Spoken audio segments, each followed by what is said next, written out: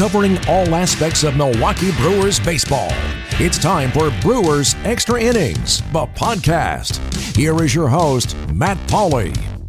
It is time for another edition of Brewers Extra Innings, the podcast powered by WTMJ Mobile. My name is Matt Pauley. Thanks so much for being tuned in as we continue down the off-season path that we are now in as the Brewers season has come to an end. The baseball season not over yet. The NLCS and ALCS are currently going on. NLCS, the Nationals jumped out to a 2-0 lead on the St. Louis Cardinals. And the ALCS, I am recording this right now in my real time. It is 8:38 p.m. on the evening of Sunday, October 13th. And I keep an eye on what's going on in the ALCS after the Yankees won game number 1 of the series. They're playing game number 2 of the series, and the Yankees are leading at 2-1. So we'll see what happens. By the time you are listening to this podcast, you already know exactly what happened in this game, but I don't know what's happened to it quite yet.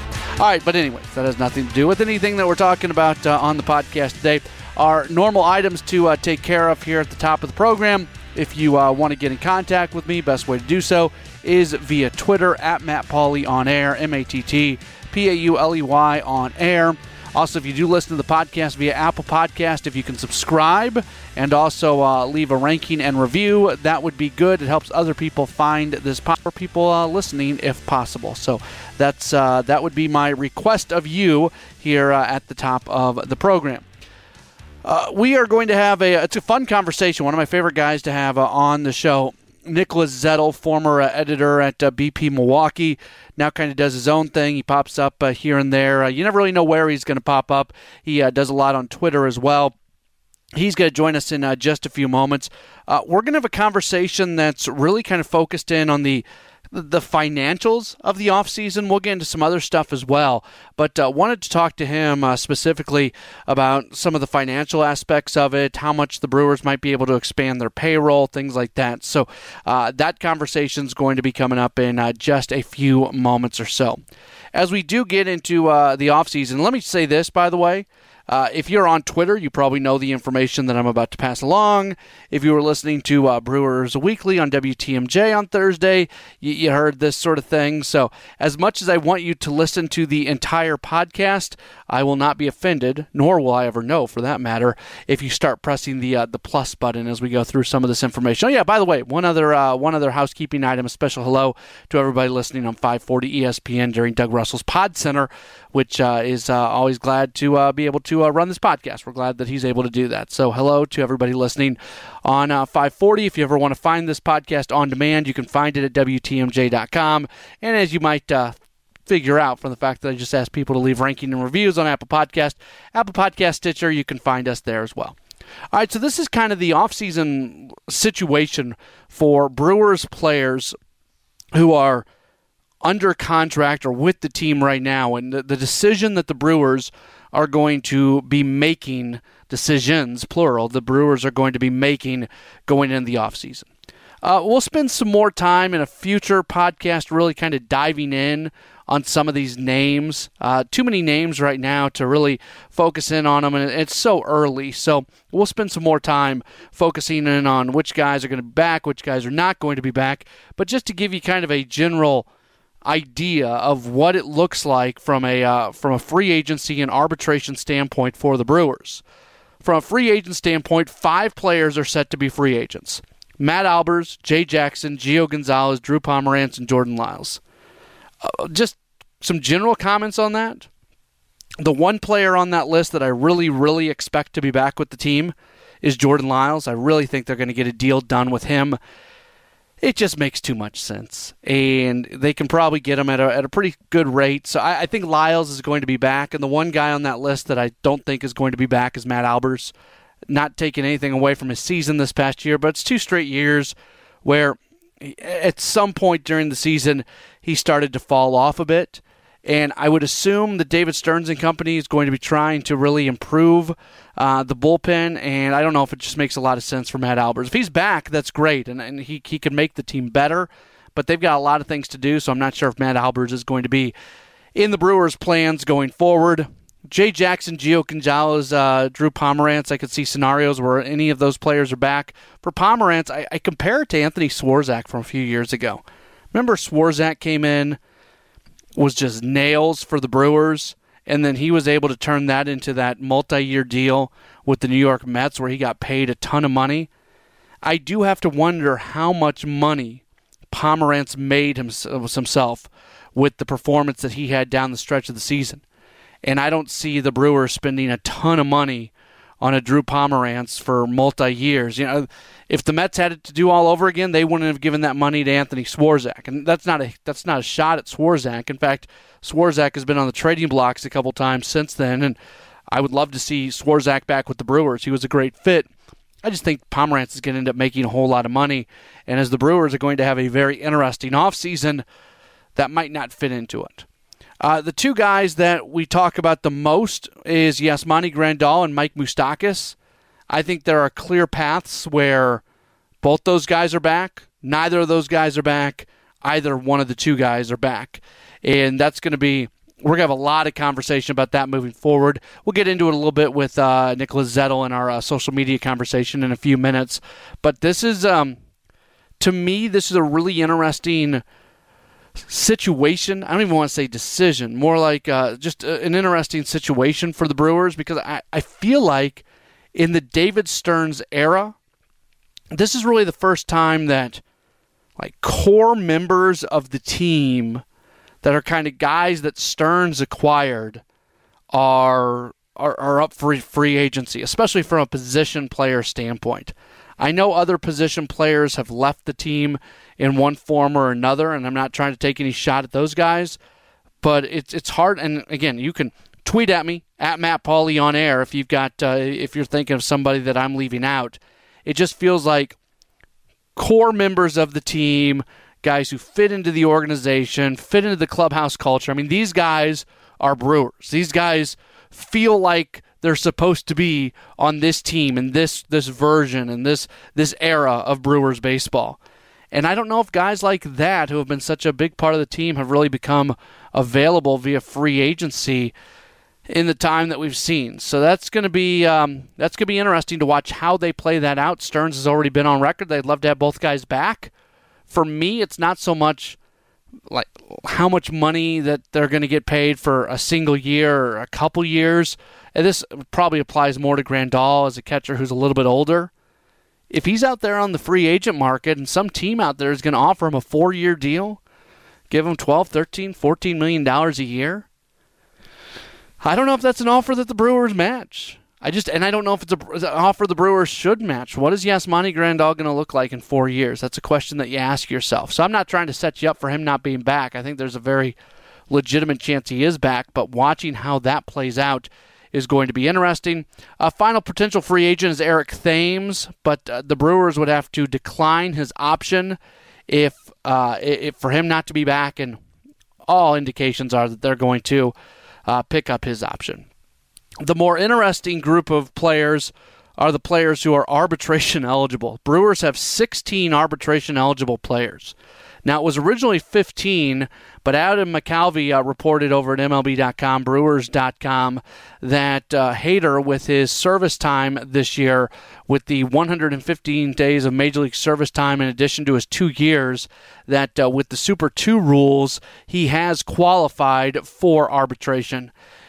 A lot of people confuse like just the service time for when you need to get to arbitration with Super 2. Those are two different things.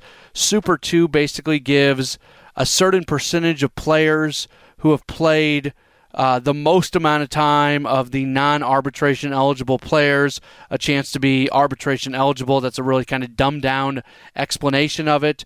And this year, evidently he's going to fall into that at the 2 years and 115 days of Major League service time. So also that affects years of club control and everything else that goes along with Hader. So that's a big deal from a kind of a long-term standpoint and keeping him with the Brewers, but also in a short-term standpoint, making him arbitration eligible. He is going to get a substantial raise. He was under $1 million this past year being under club control, and he is going to be in the millions of dollars. McCalvy, in his story about this, noted that Corey Knebel qualified as a Super 2 during the 2017-2018 season, and he went from making $538,000 to making $3.65 million. Hader made $687,000 this past year, and he has 8 more saves, 37 more innings, and 116 more strikeouts than Knebel did when he was a Super 2 player. So $4.5 million, $5 million, somewhere in there, probably not out of the realm of possibility. I have a hard time. I don't do the arbitration projections very well. I don't know how to. I don't know what to say on that, but I do know that if Knebel, as McCalvy mentioned, went to $3.65 million when he was Super 2 arbitration eligible, and he had less numbers than Hader, then Hader's going to make more than that. Plus, Hader's salary was already a little bit more, the $687 versus $538. So at least $4 million, and you would think very, very possibly more than that. So Josh Hader's going to get a significant pay bump going into next season, and clearly he will. And they'll try to work out a deal with him. Maybe they even try to buy out some arbitration years, give him a long-term contract. Generally with somebody who is as dominant as Josh Hader, I don't think agents are jumping at the opportunity for somebody to buy out arbitration years because you might be costing yourself some money. But on the other side of that, relief pitchers and closers, I mean, it's fickle. Guys can fall off, and I don't buy into the Josh Hader fell off this past year. I know what happened in his last couple outings, including the wild card outing, but his numbers were fantastic this year. Like any player in baseball, you're going to have ebbs and flows, and you're going to have times where you're going strong and times where you're not going strong. And because Hader pitches at the back end of the bullpen when things are not going well for him, there's more of a spotlight than, say, a position player who happens to be in an 0 for 12 funk or something like that. There's more focus on it. And I understand that, and I'm not saying that's even a wrong thing, but we've seen relief pitchers fall off at other times in their careers. I don't think that's going to happen to Hader, but the one hope that you might have that the Brewers can come together on a multi-year contract for him now that he is arbitration eligible would maybe be just some security for him on the thought process that sometimes things do go wrong for relief pitchers. The other arbitration-eligible players, Chase Anderson, Jimmy Nelson, Hernan Perez, Corey Knebel, Alex Claudio, Travis Shaw, Manny Pena, Corey Spangenberg, Zach Davies, Junior Guerra, Tyler Saladino, Orlando Arcia, Ben Gamel, Brent Suter, and Tyler Austin. MLB Trade Rumors every year puts together arbitration predictions. They're pretty good at it, too. I retweeted it a while back, so you can find it on my Twitter. Just go find it on their site, MLB Trade Rumors. Of those, including Hader, of the 16 players who are arbitration eligible, I think they're going to tender contracts to almost all of them. The only players that maybe don't get tendered, David Stern said they have a long decision and a tough decision to make on Travis Shaw. Our MLB Trade Rumors has him at $4.7 million for next season. I could see a scenario where they move on from him. I don't think they don't believe in him. I think they think that Travis Shaw is actually the guy of who he was the 2 years before this past season. But say they come to some sort of agreement with Mike Moustakas or feel like they're going to, can that money be spent better somewhere else? That's a question that they'll be asking themselves. I could see a scenario where they non-tender Jimmy Nelson. I don't know. That has everything to do with their internal belief on who he is going to be once he is 100% healthy, who he's going to be going through a regular offseason and going into spring training next year. He ended the season on a high note. I would guess that they tender him a contract, but there's no guarantee. And I think the other interesting name there would be Orlando Arcia. They clearly were not happy with the offensive production that they got from shortstop, and he has been just an up-and-down guy throughout the course of his career. So if they feel like that they can do better at the shortstop position, do they move on from him? His arbitration prediction would be $2.7 million. I would think that they would offer him a contract. If nothing else, he's got value out there with what he can do defensively. So I don't think they would just let him go for nothing. But those are kind of the names that jump out at me. I would not be shocked if every single one of these guys was tendered a contract. Here's the other thing, and I think this applies to a Jimmy Nelson, applies to maybe a Travis Shaw, maybe. They don't have to go to arbitration. In fact, more often than not, you don't go to arbitration with arbitration-eligible players. You're able to work out some sort of deal before then. Because arbitration is if you don't know how the arbitration system works, it's weird. It's not good for either side. The team presents an amount of money that they want to pay a player, and the player and his representation basically picks a salary that they want, and they go to a hearing, and they argue against each other. So from a team side, they argue why that player has earned that money and deserves to be paid like that.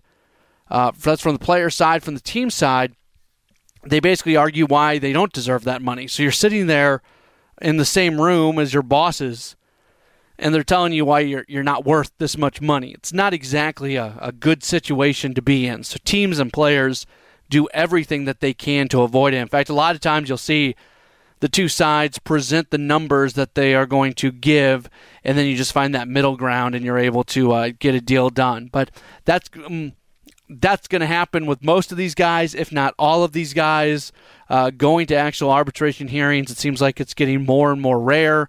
It's not good for anybody involved, and it's a weird system because the panel who's hearing it, they can't choose middle ground. They have to choose one or the other. They have to side with one. They can't say, well, you're not worth all that, but you're worth more than what they're offering. We're going to give you, that middle point. You can't do that. They have to choose one side or the other, and it's just it's an uncomfortable situation. So most of these players will sign deals with the team, probably around those numbers, maybe a little bit less to be able to stick around. Should be noted the Brewers do have some player options on two of the arbitration-eligible players.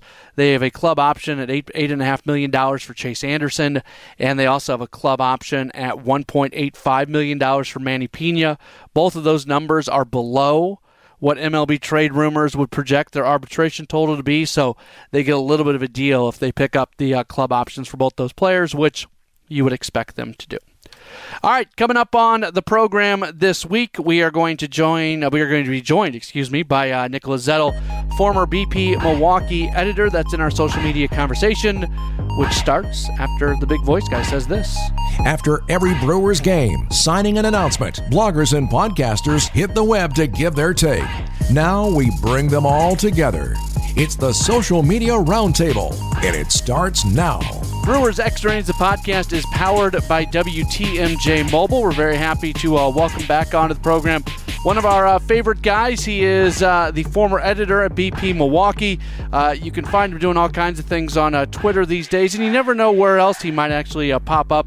Follow him on Twitter at SpectiveWax. He is Nicholas Zettel. Nick, it's always good to talk to you. How are you? Matt, it's a pleasure. Thanks for having me on. It's always great to talk to you. Yeah, I always enjoy your takes on things, which I think you do a really good job of taking the analytical side of baseball and then combining it with kind of the real life side of things, and that's why I always enjoy getting your takes on things. So I'm going to start off with this, and we'll kind of go from there. I know it's not a black and white issue. It's not a yes and no kind of answer, but I'm going to put you in this corner here for a second to get things rolling.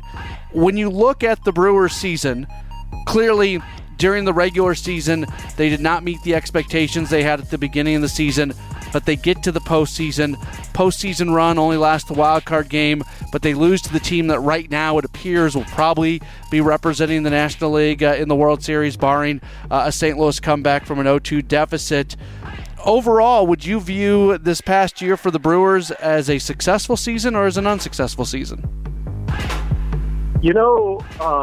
That's a good question, because I think if you had asked me at the end of August versus now, I would have had a totally different answer. And I think it's undoubtedly a successful season. And I think the main reason I would say so is the way the team rallied after Christian Yelich's injury was just incredible. They were just kind of getting back into the playoff fight, and I think just about everyone thought, oh, this is it for the Brewers. Christian Yelich led the team in was their biggest star, and to see him go down, you don't think baseball is a one-person sport, but he can get production for the team. And the Wade, I think that answers a lot of questions for some roles. Like you have Trent Grisham got a MLB role out of that run. Drew Pomeranz, you think about extending a contract to him. So I think the way they played for the last 30 days of the season absolutely made up for any other question marks early on. I think this is a really interesting offseason because I think it's the first time in the David Stearns era that key core members of the team that are kind of Stearns guys are free agents. When you look at Yasmani Grandal and Mike Moustakas, and not trying to take anything away from previous year contributors like a Scooter Gennett or a Chris Carter, whoever else that they may have cut ties with. But here are two players I'm trying to think of, and maybe you can bring somebody up, and I'll go, yeah, of course, that makes sense. But it feels like this is the first time that players that are really kind of part of the fabric and of the core of the Brewers are eligible to leave. And I'm talking more from a position player standpoint than a pitching standpoint. I guess we can look at some pitchers from past years. But do you agree with that, and do you find it interesting to see how the team is going to handle both of those guys as a free agency? Yeah, I think that's exactly right. Really, I was just looking this up actually, and 'cause my sense was that the team really needed these guys, and the weird thing is that the offense kind of struggled throughout the year, and so you have these sort of three key offensive players, and you just have that sense that you got to hang on to them. That I think, give or take a few runs, depending on how you look at park factor, the Brewers' offense wasn't great overall, and so you just think losing a guy like Yasmani Grandal, losing a guy like the Stockers, they've kind of become, even being here for only a short amount of time, they've kind of become integral parts of what's working for the offense. And so I would totally look at their free agency as crucial to see what the market looks like for them, and I would strongly advocate for keeping both of those guys. I feel like sometimes the conversation on Twitter is, will the Brewers, do they have the money? Will they spend the money on those guys? And I don't know, maybe I'm the guy who works for the Brewers flagship station and I'm a honk for the team. For me, the more compelling question isn't actually, do they have the money to spend on them? It's more, and this probably more applies to Grandal, are they willing to go as many years as he might get somewhere else? There's rumblings out there that Yasmani Grandal could potentially sign with another team for 4 years with an annual average value of somewhere between $12 and $14 million. Does it make sense for the Brewers to commit that many years, that many dollars, while they could do it financially?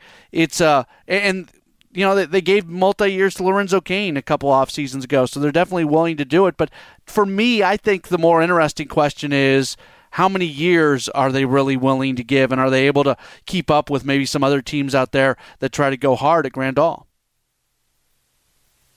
Yeah, I think the years question is always interesting with catchers, especially when you look at the catcher I always have in mind is Jonathan Lucroy, right, where there were a few years there where he was about as elite as you could get for a catcher. And if he wasn't the best, he was close to it, easily top 5.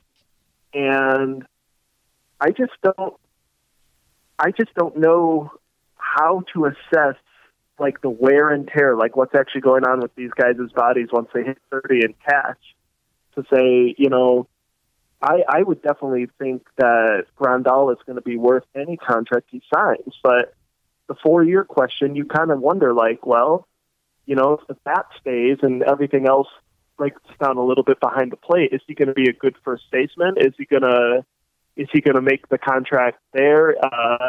What are you going to do with catcher in case he moves? I mean, those are kind of questions from a position of luxury if you do sign him. But I think about that all the time, because the sort of analytical question I've never been able to crack is what went wrong with Jonathan Lucroy, or someone who, like, these really good catchers where they hit their 30s and then it's like night and day. And so that's always something that I have in my mind. And as good as Grandal is, I still can't stop thinking about that as like, well, what makes Grandal different? Yeah, I don't know. That it's a really interesting question, and it's trying to you got the scale, and you're trying to weigh out this guy who is so important to the offense, and he's so important to what goes on in the clubhouse and just the organization overall, versus what is he going to look like in 4 years. And yeah, there were some people who were speculating maybe in May and June that the Brewers were riding him so hard, and this was even before, that Manny Pena concussion where he really was playing every single day, which was incredible. But even early on in the season, he was catching so often. There were people out there saying, well, the Brewers have him on a 1-year deal. They don't need to save his body for next year because they're probably not going to have him back anyways. And how much different would it look for the Brewers and the way they play him if they've got him on multi-years, where all of a sudden you do have to worry about his body for the next year as well? I mean, there's a lot of questions that go along with Yasmani Grandal right now. Oh, yeah, that's such a good point. And you can look at his game started, and JT Realmuto is the only person who beat him in the National League. Then it's Grandal. But the space between Grandal and the third catcher, who is Wilson Ramos, is 11 games started. So you have 124 games started at catcher for Grandal, and then the third most is 113. By the fifth most, you're already down to 108. Yeah. So I do think it's worth questioning how the Brewers handled him. But that said, you mentioned there's an injury. And also, let's be honest, it's a contending team, and Grandal's a star player. So I don't think he's ever going to complain about playing that much. But that load management question is, I think, worth asking. But it's definitely clear that he worked a much tougher workload than a lot of catchers in the National League. I'm going to ask you to speculate on David Stern's thinking, and I know that's a tough thing to do, but I'm going to do it nonetheless.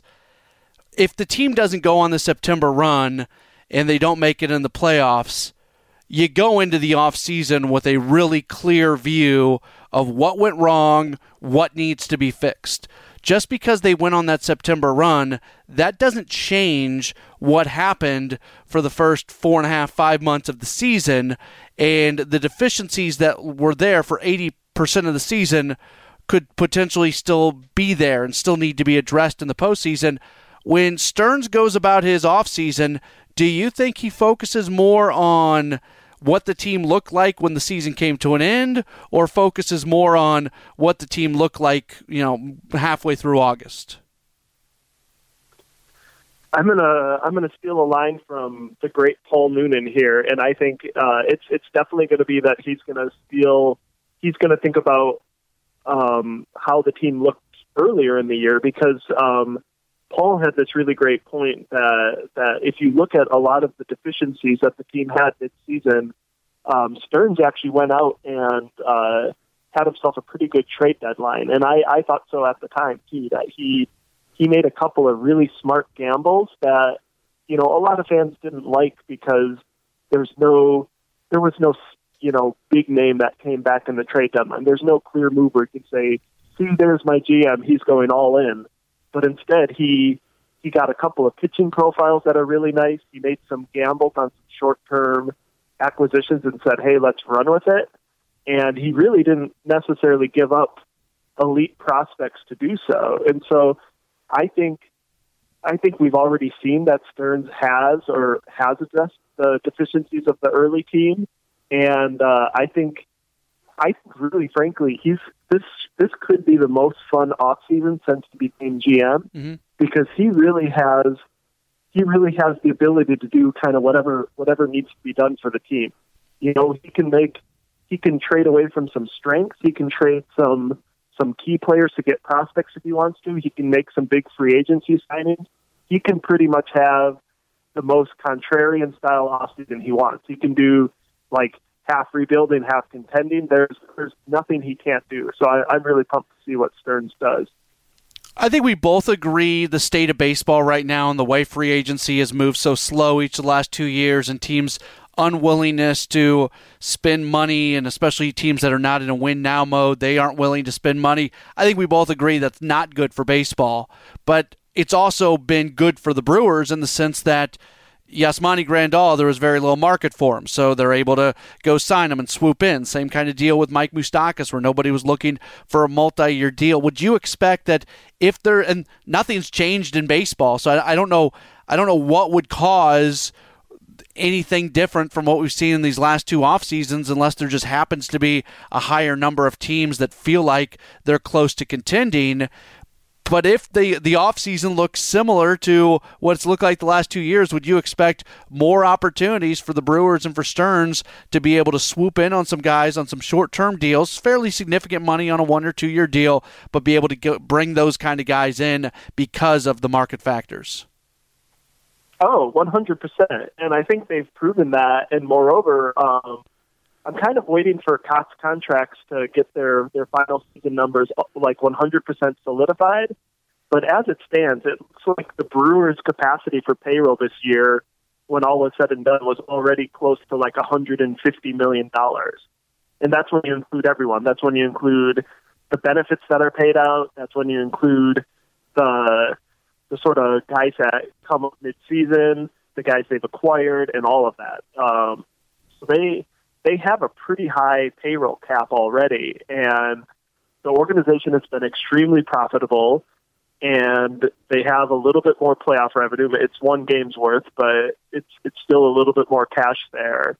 And moreover, they've simply proven that they're going to do it, that they'll go out and sign guys. And I would be really surprised if that changed, because I think some folks from Baseball Prospectus and around Brewers or around baseball Twitter have been tracking off-season statements so far, and it looks like you already have like 8 teams that have basically said we're not spending for next year.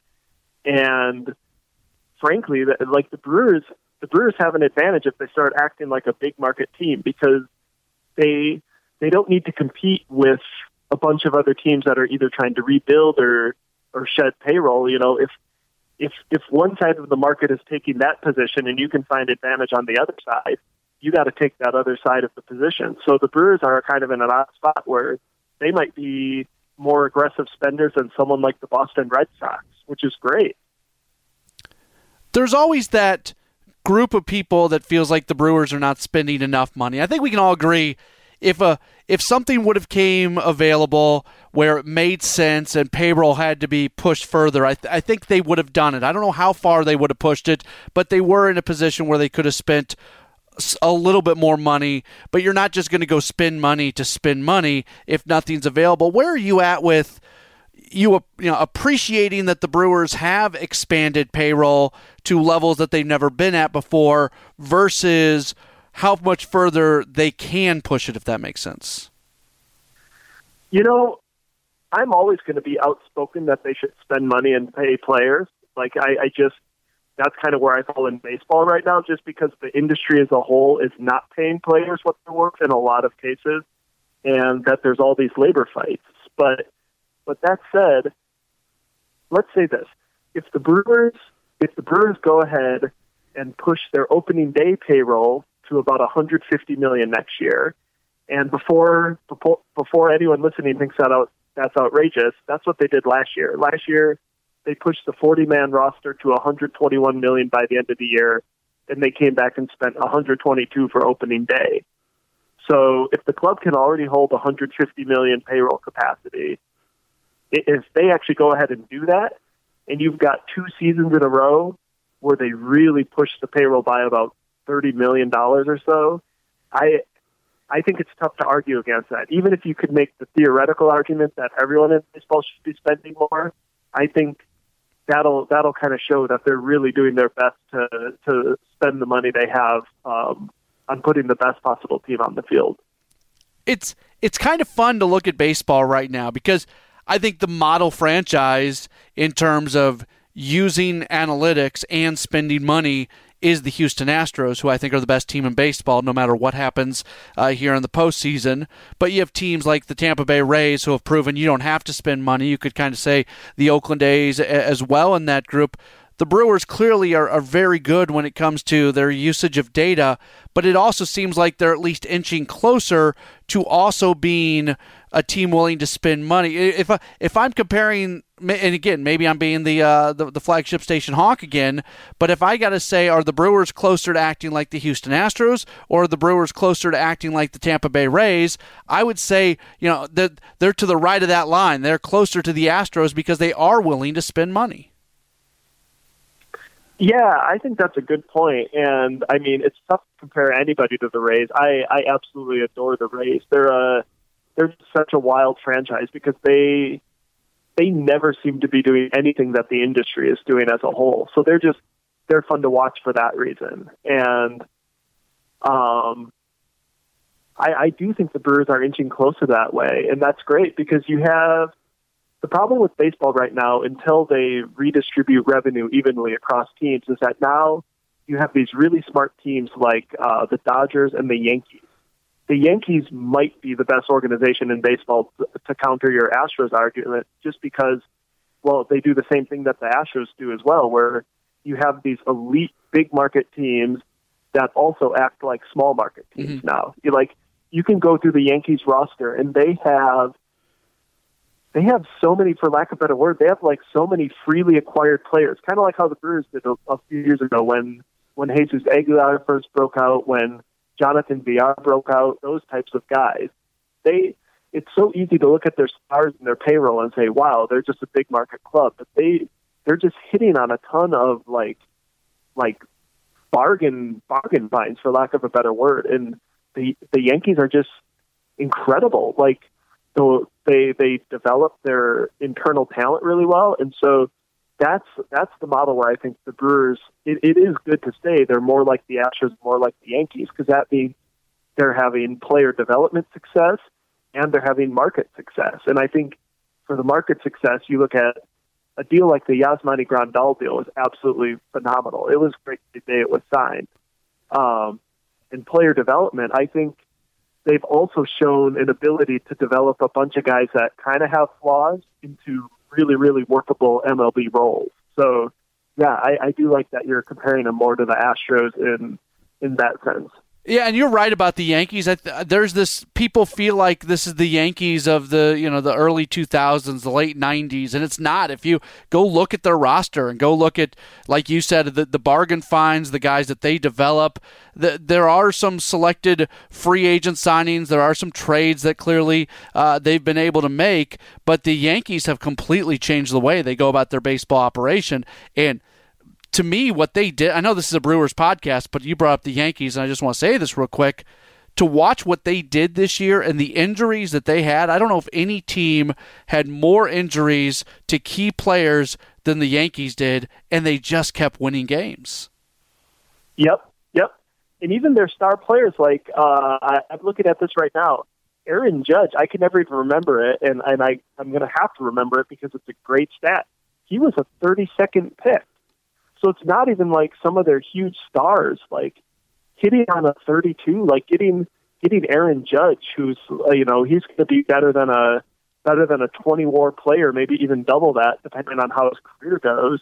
If you're getting that type of production from pick number 32, that's incredible. That's a player development smash hit right there. And so, I mean, it just kind of stinks to have to compete in a league with a team like that, where they can spend as much money as they want, and they have just an elite front office. And that I think is where the Brewers are getting close to, where if they really are spending about as much money as they can, and they really are pushing that payroll upwards of $150 million, that's a pretty good situation. Like it's maybe never going to look as huge as like the LA Dodgers payroll, but maybe they are getting into that class of franchise where we could start to dream on that in a few years. I'll finish you off with this, and a hat tip goes to Jim Goulart, who comes on the podcast fairly often as well, because he a story regarding Dusty Baker and him being interviewed by the Philadelphia Phillies, and there's a quote in there from the Phillies managing partner, John Middleton, and Middleton is quoted as saying that they talked about the importance of trying to find the next Craig Counsell. And I found that there's not really a lot of connections between the two organizations. It's not like there's a lot of people in that front office that have been in the Brewers front office or anything. This is just a managing partner from another Major League Baseball team who's watched what's happened and sees a first-time manager in Craig Counsell doing a really good job. And that just kind of struck me. And again, there's always going to be that vocal minority of fans that do not like Craig Counsell. There's things that Counsell does sometimes that I don't 100% agree with him. I'm not going to 100% agree with any manager out there. That doesn't make them a bad manager. But sometimes I see quotes like that from that story, and I just want to kind of yell from the mountaintop for people to see that the respect that he has and the way people think about him, around baseball. It's kind of cool to see that quote from another team as they're going through a managerial search. Yeah, I 100% agree with that because for ages I was kind of the mindset that baseball managers didn't really matter, and I kind of always thought that from a tactical standpoint, but it's clear now that the way front offices kind of work with their own data and then design strategies off that, if you have a baseball manager that buys into the whole organizational system, and that's what Counsell was. He's not a great baseball manager. He's a great systems person. He came from the front office. He came from, I believe, some other executive position overseeing talent. So you essentially have another front office person in your dugout. So he's already bought into the system of what they're doing with player development. And he strikes me as someone who has incredible people skills in the sense that, again, if you went up and down the Brewers roster, you could look at every single player, just about every single player except Yelich maybe, and say, look at flaws X, Y, and Z, right? Mm-hmm. Look at a guy like Orlando Arcia. Look at a guy like Hernan Perez. Look at a guy like Jesus Aguilar. Look at a guy like Brandon Woodruff. Look at a guy like Adrian Hauser. You could literally go one for one and read off all their scouting reports, and you would say, this guy's got an MLB role, but maybe he's just a depth guy. Maybe he's not a true starter. Maybe he'll be in between roles. And Counsell kind of gets all these guys to buy in this team concept where he gets to use them however they need to be used strategically. He gets them to play up to their strengths and to say, if you do that one thing well, do it really well. And that to me is what's incredible is because the baseball decisions, you're right. You could take or leave most managers' baseball decisions. A lot of that is so minute, but to me, it's the whole systems approach that you essentially have then from top to bottom in the organization, a unified approach to the team. And I think that's what's so special about the Brewers in that sense, and Counsell particularly. Tell people where they can find you, what you're working on. I know you've got some cool off-season stuff that you're going to be doing. Yeah. So right now I'm not writing for anyone officially. So I've got a couple things I'm working on. I've just got a study of Brandon Woodruff since he kind of broke out in age 26 without a lot of innings ahead of that. So I wanted to say historically, what does that profile look like in the recent seasons? So I got something on that, and there's going to be a big payroll analysis. And also, if you really like the kind of the fun underlying side of the game, you can follow the hashtag Daily Pythagoras. That's DAILYPYTHAR.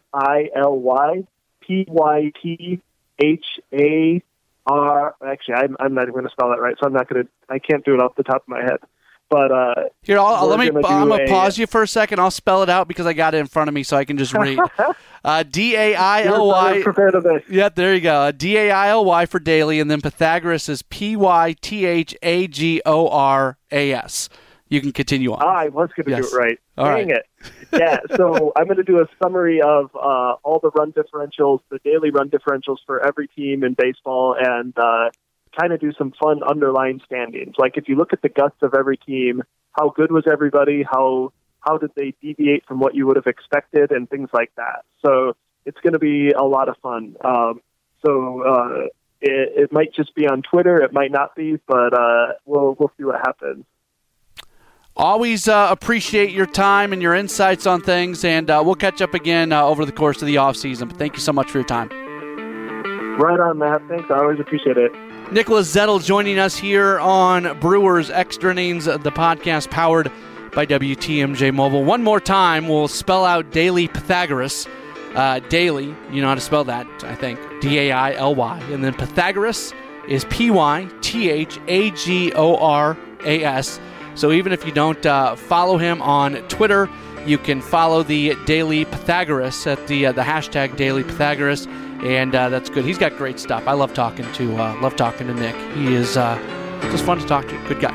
All right, as a reminder for you, we will have Brewers Weekly for you on Thursday nights on WTMJ from 8 o'clock to 9 o'clock. I do not believe we have a show this week, though, because of Bucks basketball. And then once we get into the basketball season a little bit more, I have a side job or another job or a side hustle, whatever you want to call it. I am the play-by-play broadcaster for the Green Bay women's basketball team, the UWGB women's basketball team.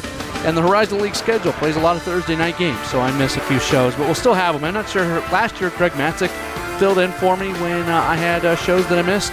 I don't know who it's going to be this year, but somebody will do it, and they'll do a great job, and you'll still have Brewers Weekly on those Thursdays, even if I'm not the one around to do it. All right, that's going to do it for the program this week. Appreciate your time as always, and we look forward to talking to you next week for another edition of Brewers Extra Innings, the podcast powered by WTMJ Mobile. Thanks for listening to Brewers Extra Innings, the podcast. Matt will be back next week with another episode. For all the latest Brewers news, keep listening to Home of the Brewers. News Radio 620 WTMJ.